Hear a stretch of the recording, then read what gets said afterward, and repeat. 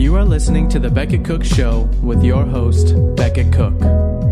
For more information about Beckett and his ministry, visit his website at beckettcook.com. To help support the podcast, visit patreon.com/The Beckett Cook Show. Please consider subscribing to the podcast and leaving a 5-star rating.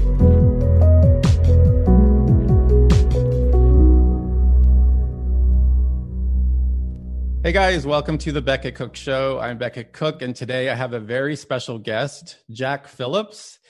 You may remember him, you may know of him. He's the owner of the Masterpiece Cake Shop in Colorado, and he's just written an amazing book called The Cost of My Faith: How a Decision in My Cake Shop Took Me to the Supreme Court. Welcome, Jack, and his lawyer is joining us as well, Jonathan Scruggs, and welcome, you guys. Thank you, Beckett. I'm honored to be here today. And just so my audience is aware, why is your lawyer with us on this interview? Well, we are still in court. We just finished in the end of March our trial in our third lawsuit, and so we are currently waiting for the judge to announce his decision on that. And so my lawyer is here to help, guide and protect me and make sure that I don't say anything that. Right. Okay. Good. And so for those who don't remember kind of who are fuzzy on the details, remind us what happened on July 19th, 2012, when two gay men walked into your cake shop and asked you to design their wedding cake. Yeah, it was a beautiful July afternoon, sunny and bright, and a couple girls working for me. They were busy in the front. And so when these two gentlemen came into my shop, sat down at the wedding desk, since they were both occupied, it was my duty to go over and sit down and talk with them. And so we went over, made introductions, and the one on my right said, "I'm David." The one on my left, "Charlie. What can I do for you guys? We're here to look at wedding cakes. It's for our wedding." And I said, "Sorry guys, I don't do cakes for same-sex weddings." They looked at me, like, "What?" So I'll make you birthday cakes, shower cakes, sell you cookies and brownies, but I don't do cakes for same-sex weddings. At which point they both stomped out of the store, swearing at me, flipping me off, and like, "Whoa, I wasn't expecting that." I just told them I would serve them anything else in my shop, but I just couldn't create that particular cake because the iconic nature of a wedding cake. Was that the first time that a gay person asked you to design a wedding cake? No, it's actually the fourth or fifth time, and the other ones we were always able to discuss it and make it clear that it's not your sexual orientation. It's just the nature of the cake. The message of a wedding cake is pretty simply understood, and create anything else, but I couldn't create that. Yeah, and you talk about this in the book. You say, what other kinds of cakes, for example, would you not design? Well, before we opened, my wife and I had many discussions about what the cake shop would look like, but we decided before we opened that we wouldn't do cakes, for instance, that celebrate Halloween, or cakes that would be un-American or racist, or that would degrade or denigrate other people, including people who identify as LGBT. And we had guidelines that we just wouldn't cross. And then after Charlie and David kind of stormed out of your shop, you started getting basically legal notices where you found out that they were suing you, right? Right. They stormed out of my shop, and I started getting hateful phone calls and emails within like 20 minutes. By the time I came in the next morning, I had a couple hundred emails in my box, just all hateful, and phone calls. The phones were ringing all day long, and I'm not sure how long it took before I actually got the notices from the state. I think it was October, from July to October, but I was aware that there was a complaint filed until right at the beginning. Right. And when did you realize that the legal troubles were getting really serious? Right away. The two gentlemen came in on a Thursday, and by the following Tuesday, 4 days later, I'd been connected with attorneys from Alliance Defending Freedom, and I knew that I wasn't going to have to hire my uncle to help me defend myself or anything like that, and I'd be regretting it forever, because ADF, Alliance Defending Freedom, they're the best at this, and they have been right beside me all the way through, and guided me and coached me and advised me, and it's been a wonderful relationship.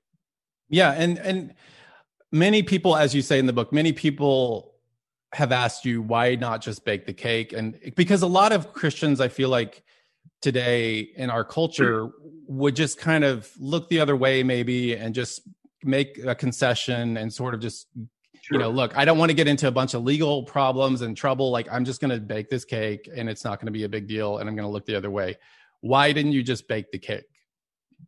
Like I said, there were a number of cakes, different kinds of cakes that we knew couldn't create. Like Halloween cakes, that comes up every year, and we have to decline to create those because of my beliefs. And so that was actually a good practice when these other cases came up, other cake orders came up, that this is a line in the sand, and I already knew how to approach that line and cross it and try and be as gracious and kind as I could. And I just couldn't cross the line is basically what it was. Yeah. And you mention in the book, you talk about Romans 13 and your decision to fight this in court. Romans, and I'll just remind our audience what Romans 13 says. It says, and this is taken from your book too, this translation, let everyone be subject to the governing authorities, for there is no authority except that which God has established. The authorities that exist have been established by God. Consequently, whoever rebels against the authority is rebelling against what God has instituted, and those who do so will bring judgment on themselves. Give to everyone what is owed to them. If you owe taxes, pay taxes. If revenue, then revenue. If respect, then respect. If honor, then honor. So tell us how your decision to fight this kind of comports with Romans 13. Yeah. Well, in the first place, as I've been asked that before, the government gives us the option to go to court to defend these things, as well as the fact that in our government, we have a constitution that our government is supposed to protect and protect our rights. Among them are the right to free exercise of religion. And this is what that was. It was a speech right because I didn't want to create that message of the wedding cake. And it's also a right to freely express my faith. And so our government is supposed to protect that right. And when they weren't, there's also steps in our Constitution, state Constitution and U.S. Constitution, where we are able to go to a court system like this and fight through these things. And I think in the book, you said your legal defense was a quote unquote rights of conscience defense. Can you sort of explain what that means? The rights of conscience is they're asking me to create a message. Again, that's part of the speech, but they're asking to make me create a message in a cake. And to me, the wedding cake is an iconic symbol. It's a message in and of itself. If you were to be at a hotel and walk into a conference room, you were there for a business meeting, and you walk into a conference room and you see a 3-tier cake or something like that in the corner, it's not a business meeting. Without having to ask anybody, it's a wedding. So that wedding cake is a message. And to create that wedding cake, the Bible defines that a marriage is between a man and a woman. And so this cake would be a message that would go against my biblical belief. So it's asking me to violate my conscience to create this cake and create a message that I can't do. And what is the distinction between, you talk about this too, what is the distinction between freedom of religion, because people confuse this a lot, and freedom of worship? The Constitution declares it is to be freedom of religion. So a lot of what the freedom of worship is defined, at least promoted as what you do in church. Freedom of religion is what you do in your life. And in my case, I want the government to protect my right to freely exercise my faith when I'm at the cake shop, when I'm at the grocery store, when I'm at the park, not just when I'm in the halls of worship in any church. Right. And the Colorado Civil Rights Commission, which is a panel of 7 gubernatorial appointees, they ruled against you, right? And then you chose to appeal to the Colorado Court of Appeals. Right. What was the crux of your appeal? The same thing, that the state was forcing me through the arm of the Civil Rights Commission to create cakes that went against my conscience. And so we're asking the Court of Appeals to reverse that decision and allow me to obey my conscience and create cakes that are in line with that. And you talk about, in the book, you talk about there's this double standard, because there was another Denver bakery who did something almost identical to what you did. But they did not, right. They were not persecuted or in any way. So can you tell us why that happened, or what that was about? Yeah, there was a gentleman here in Denver who went to at least 3 different bakeries and asked them to create cakes with, they were shaped like a Bible with a message on there, like a red circle with the X through it, with silhouettes of 2 men getting married. And it was a message on a cake that said that homosexuality or homosexual marriage is wrong. And so he asked these bakeries to create those cakes, and they all declined to do that because they disagreed with the message of it. And that's exactly what we were doing. We were willing to serve these people, the 2 men that served me the first time, and the person that's suing me in this third lawsuit, second and third lawsuit. But we can't create all cakes. And so the Civil Rights Commission said, they're not turning you away, they're only turning away the message, and they have that right. But I did not have that right. Yeah, it's bizarre double standard.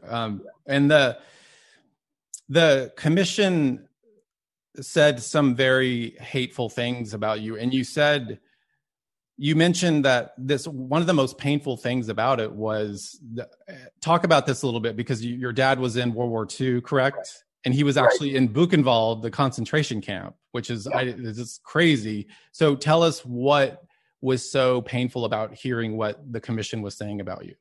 One of the commissioners, we have it recorded on tape, that religious freedom is a despicable piece of rhetoric, and people have used it to do all kinds of things like slavery and the Holocaust. And so she was comparing my decision not to create a cake that went against my faith to the Holocaust. And I thought, this woman either doesn't know what the Holocaust is or is ignoring the facts of the atrocities of it, just on a basic level. But then again, like you say, my dad served in World War II, and he landed on Normandy, and he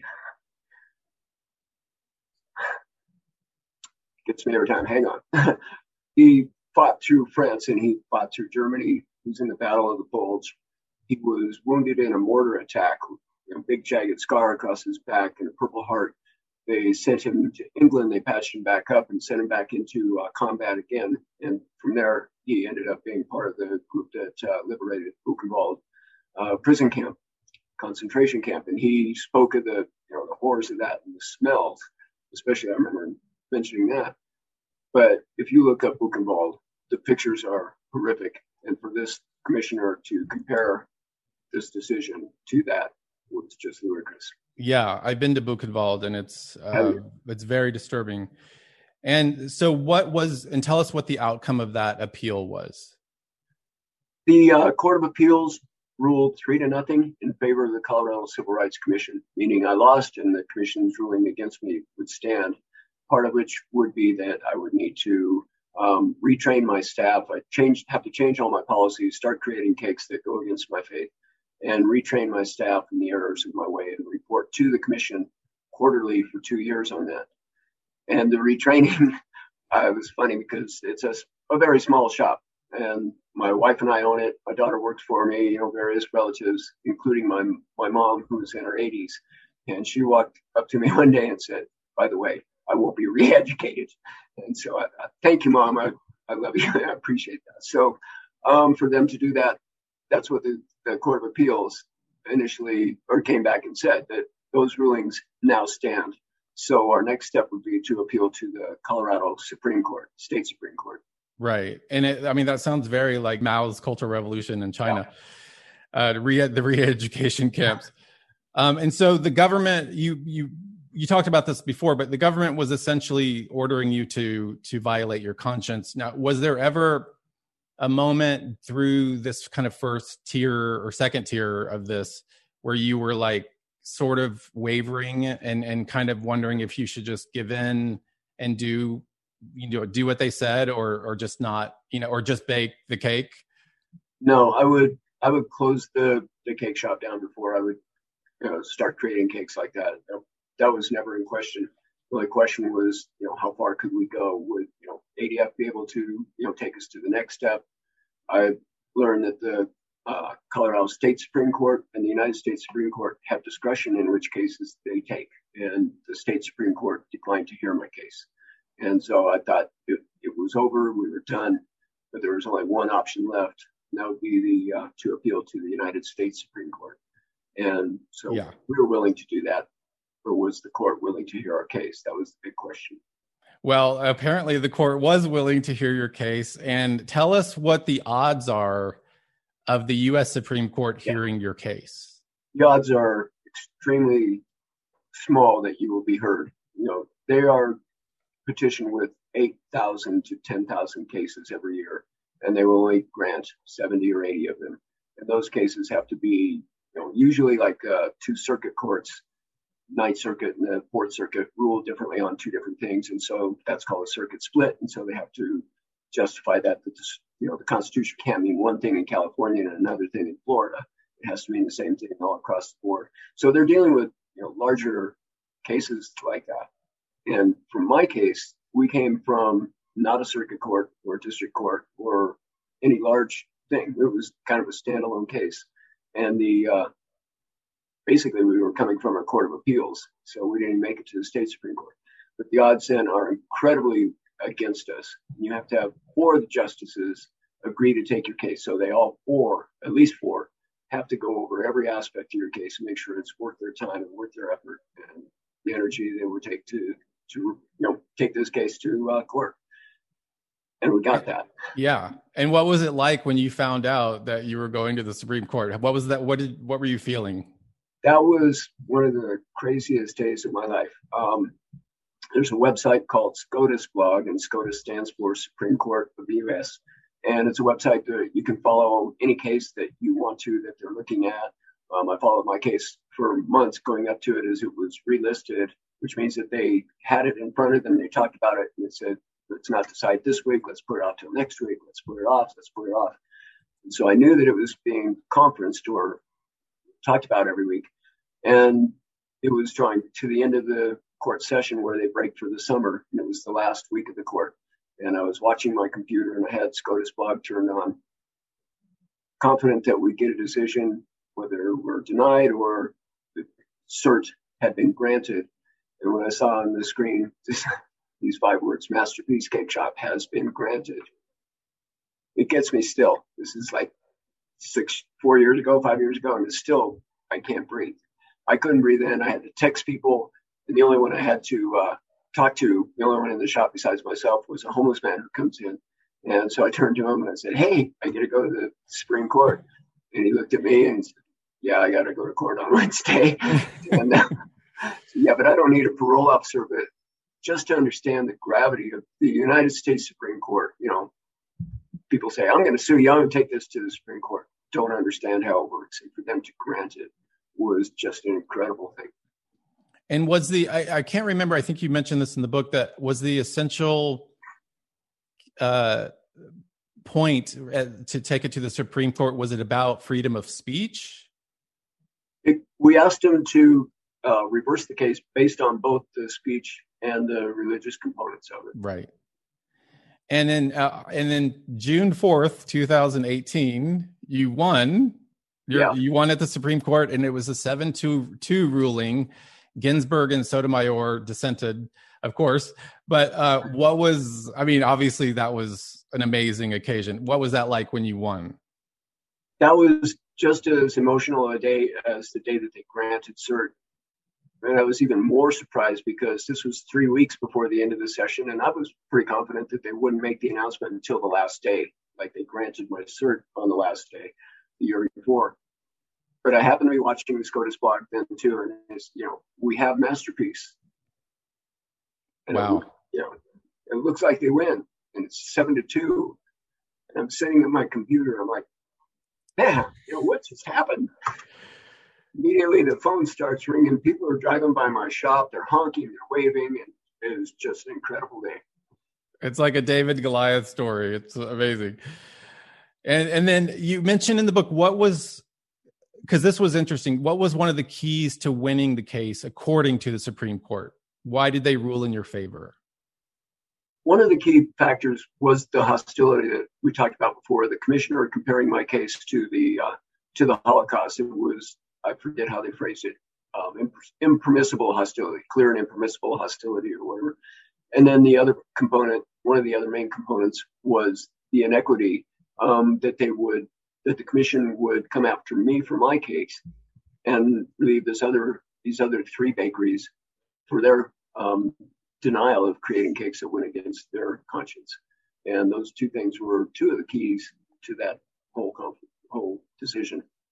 Right. And you mentioned that the commission's actions violated the free exercise clause. What is that? What does that mean again? The free exercise clause? That Congress shall pass no law establishing a religion or prohibiting, it's not the right word, prohibiting the free exercise thereof.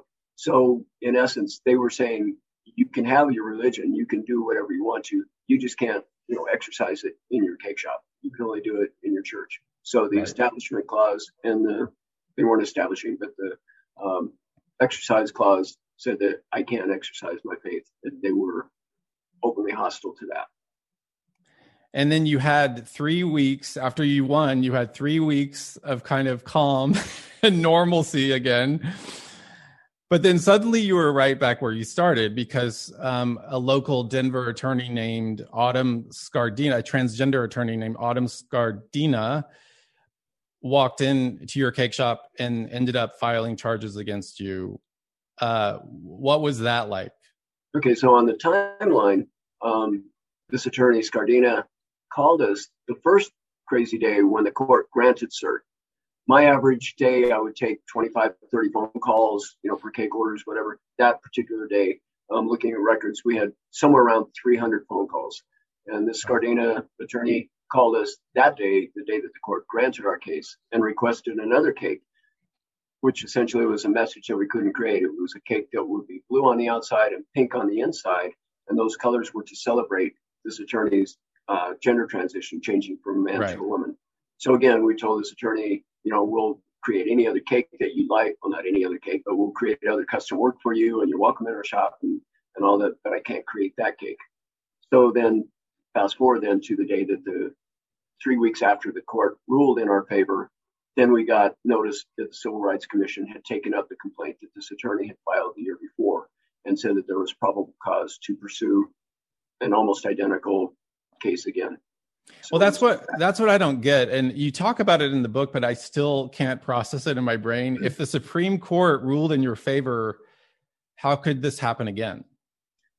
Well, I'm not sure how good of an analogy this is, and John can correct me here, but it's like if I were speeding down my street and I get a ticket and I go to court and beat it, they're saying I'm speeding down the street again, or I ran a red light, so I'm getting a new ticket. I'm not able to base my new ticket that I already beat that speeding ticket last year. No, now you have a new one. So the cases were similar or identical in nature, but two separate charges. So the court's duty is then to, file a complaint, see if there's probable cause. The commission, like I said, it's an appointed body appointed by the governor. They decided that they have probable cause to pursue the case. And how did that first case with Autumn Scardina end? How did that case end? Yeah. 2 years ago in March, we were ready to go into a deposition. And as we sat down at the conference table with their lawyers on one side and our attorneys on the other, and court reporters and videographers, stenographers, ready to take down every word as this attorney tries to, basically destroy me in the next 6 hours. They said, we need to have a meeting, and asked the reporter and the stenographer to leave. And the meeting then was to say, this isn't the vehicle that we want to use, so we're willing to dismiss the charges against Jack. We had a lawsuit against them also in federal court. Then you dropped the suit. And that was really based on the fact that we had a recording of this same commission, this new commission, saying that they embraced the hostility of the first commission. And so if they were to go forward, they would not be successful. They knew they would lose, and so they would rather drop the case than go ahead and lose. Yes, but it's still not over because on June 5th, 2019, Autumn Scardina filed a new case against you. And I don't know how much you can talk about, but why did that happen, and where are you in that case? Yeah, so this attorney had an option of appealing the commission's decision to dismiss the case, but rather than appealing that, waited whatever the time period was, over 90 days, and then file a civil lawsuit against me. So now this is not the state suing me, Right. this is this attorney suing me personally. And just this past March, just a few weeks ago, we were in court via Zoom, just like this. The judge was in his chambers in Denver, and I was in the offices there in Scottsdale with Alliance Defending Freedom. And so we were put on the witness stand, my wife and my daughter and myself, and the attorney Scardina, and a couple other people. So we had that trial, direct examination, cross-examination, all those things. And then we are now waiting for the judge to announce that decision. Wow. And how soon will you know that decision? There's not a timeline. It could be this afternoon. It could be next week. It could be July. So we're just waiting, waiting and waiting. Yeah. And in the meantime, are you still able to create custom cakes? We are. We've just decided through all this, until it's fully resolved, that we won't create wedding cakes or anniversary cakes, things, in that field. And there are practical reasons for that, as well as, emotional reasons, logical reasons. But until those are resolved, this is our biggest time of year with graduation cakes and, birthday cakes, shower cakes, all those. We do those all the time. And you mentioned Shadrach, Meshach, and Abednego and Daniel, and them being in exile in Babylon. And I actually mentioned them, and I do a whole chapter in my book on Shadrach, Meshach, and Abednego. But how you mentioned in your book, how did you draw inspiration from Shadrach and his friend's story? In a couple of ways. For one, they weren't in their home village. They weren't in Jerusalem. The whole nation had been captured and carried off to Babylon. They were slaves. And they had to do what the king wanted them to do. And this king Nebuchadnezzar was an evil, wicked, ruthless man. And if you didn't do exactly what he wanted, you were dead. That's all there was to it. It wouldn't be, a sleeping pill or anything like that. It could be a gruesome death. But they were willing to stand and do what God wanted them to do, what they knew was expected of them from the law in Israel, and to obey and honor the Lord God Jehovah. Yeah, they basically, and I say this in my book, they refused to bow down to culture, basically, is right. Essentially what they were doing. And they were willing to go into a fiery furnace rather than compromise their convictions, just like you did. There was no fiery furnace, but it's basically... But they also said, our God is able to deliver us, but if he doesn't, we still will obey him. And we're going through the courts, and if we win, great. If not, we're still going to do our best to obey him. And you talk about also, you just on a personal level, you talk about how the cake shop over the years brought you and your father closer together, because I think you said that when you were young, you weren't really that close with him, and there was kind of a distance, and but the cake shop really brought you close. Tell us how that happened. Well, it wasn't a distance like I never saw my dad. He never came to baseball games. I didn't play baseball anyway, but we would play catch out in the field, and he would take me fishing. But he had a job to do, and I had friends, and so we just didn't have the opportunity to be really close. But I love my dad a great deal, and he loved me. But then when we opened the shop, I was nervous actually to tell him that I was going to go into business for myself, because he was a meat cutter and he hated working with the public. And he said, I don't care what you do for a living, son, just don't work in the public. And so working in a bakery is fine. I'm in the back doing all kinds of things. And then when I decided it was time to open my own cake shop, it's like, how am I going to tell my dad that I'm going to do this? And I'm going to be working not only with the public, I'm going to be the one who's in charge of everything. And so when I finally told him, it's like, that's great. When? Where? How do we get going? He came in the very first day when we unlocked the door of the shop and was here every day since then. And let me hang this up here. They've got the phone upstairs. So you can see how many phone calls I get. I've been here with you for a half hour, and that's the first phone call. And then the day that Scardina called, and the other day that the court granted cert, it was like ring, hang up, ring, hang up, ring, and all day. But anyway, my dad then came down, helped me do the remodel, the tenant finish stuff. He was here virtually every day. We opened in 93 and he passed away in 96. So those 3 years were valuable to me because he would come in every day, have muffins and coffee. And he's a gregarious guy who, though he said never work with the public, there wasn't really anybody who would ever come in the shop that he wouldn't try and befriend right off the bat. So it was fun having him around and getting to know him a little bit better. And how has all of this drama for the last 9+ years, I guess it's 9 years. Almost 9. How has this all been on your family? It's been good. It's drawn us all closer together. I have a sister who lives in Indianapolis, and I talk to her regularly. Another sister who lives across town here. I see her 2-3 times a week, and they pray for me and they support us. And my mom just passed away in November, but she was here working up until I think she was 88, 89 years old, and so she, the last 3-4 years she wasn't here. But it's been great. My daughter works for me, and it's helped her to this whole case wake up. Really, the Bible, Jesus tells a parable about 10 virgins who were waiting for a wedding feast, and they were all asleep because it happens in the middle of the night in the culture or whatever. And they said, the bridegroom's coming. All 10 of them wake up. 5 of them are prepared for the wedding ceremony, and 5 of them are not. And that's, a great parable, but it also, in my mind, spoke to me that I was asleep too. Just like all 10 of them were asleep, 5 of them were prepared, and God had prepared us for this battle.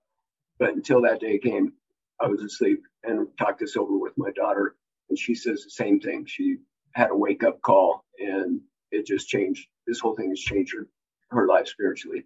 Even though she was a follower of Jesus before that, now she's a dedicated follower of Jesus. That's awesome. That's amazing. Yeah. And this was an interesting factoid from your book. How did you come up with the name Masterpiece Cake Shop? What was the story? Well, that goes back when I graduated high school. I needed a job, and a man that lived across the street from me owned a large wholesale bakery, like 100 employees and conveyor belts full of donuts and Danish.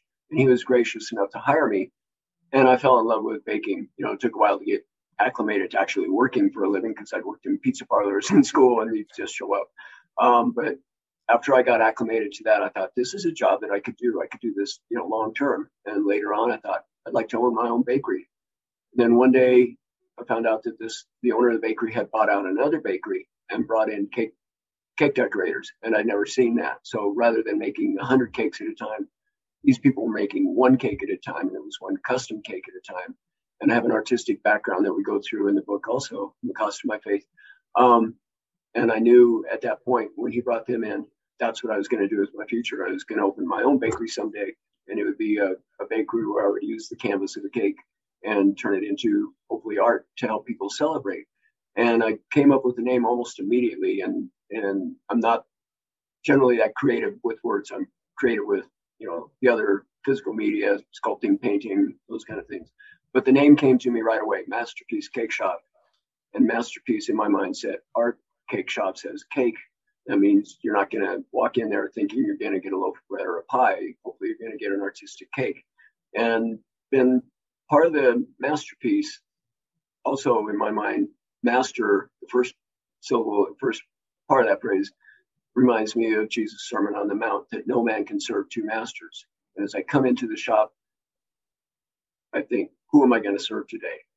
And as I write out masterpiece on any piece of paper to this day, I pretty much always think master. I see that word embedded in there, and who am I going to serve? And I want to live my life and run my shop in a way that honors Jesus Christ. That's a great name. And so you mentioned that in the book that part of the reason you did all this fighting and that you fought in court is for future. Part of it is for future generations. What do you mean by that? Well, one of the main reasons I wrote The Cost of My Faith when I was first approached with the idea was I wanted to put down writing a story, details of what happened, especially for my kids. I have 3 kids. My daughter works for me. I have a son in California and another daughter in Canada. And I wanted them to be able to understand and know exactly what happened. And further than that, I wanted my grandkids to be able to have an account of it, because you're not going to find everything. You can find any version of it you want online, and I wanted them to have mine. But also realized, 3 or 4 or 5 years ago, however long ago, that this is not about Jack Phillips. Let's fight for him so he can start making cakes again. This is for every American to be able to live and work freely according to their conscience without fear of punishment for the government. And so we were hoping to continue to fight for everybody's defense. We're even defending the rights of the people who are suing us, because they may not value all of those rights now, but at some point they might, and they would wonder what happened to them. Well, let's fight for them now. Exactly. Yeah. And the last chapter of your book is called Lessons Learned. And what was one of the most important things you learned through all of this? I think that's one of the most important things, that this is not about me. This is about everybody. But one of the most important things for me is that I need to remember who the master is and who I serve every day as I go through every phase of my life, whether I'm working, whether I'm mowing my yard, whatever, that Christ is my Lord, my Savior, and God is in control over everything, and his decisions and the way that he runs the universe is good. Yes. And I'm sure I know the answer to this question, but I'm just going to ask Sure.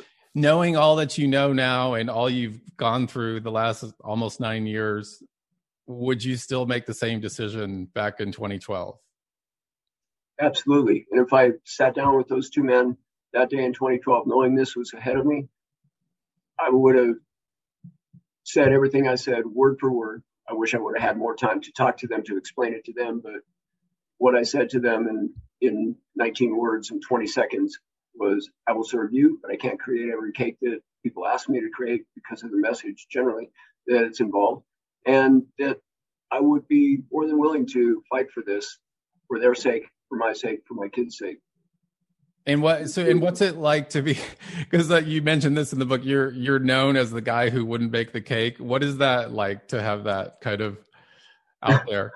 I wish it was the guy who rather wouldn't bake the cake, but the guy who would serve everybody but wouldn't create that cake because of that message. But it is what it is. But people sometimes recognize me when I'm out in public and say, hey, you're that guy. And it's like, it gives me the opportunity not only to explain the case, but quite often to share my faith.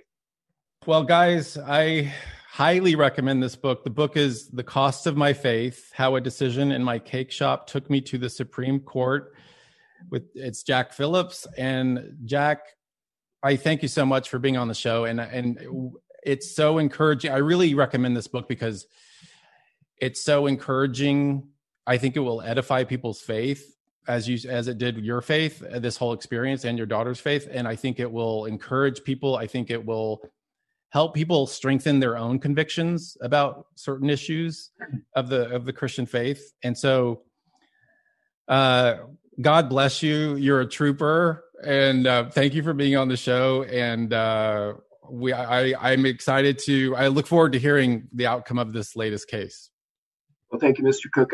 It honestly is really such an honor to be on your show today. Thank you, Jack. Yeah. Thank you. And thank you, Jonathan. Yep. Thanks so much. All right. Have a great day, guys. You too. All right. See you. Thank you for listening to this episode of The Beckett Cook Show. Your support makes this content possible. All episodes of The Beckett Cook Show are also available on YouTube. For more information about Beckett and his ministry, visit his website at beckettcook.com.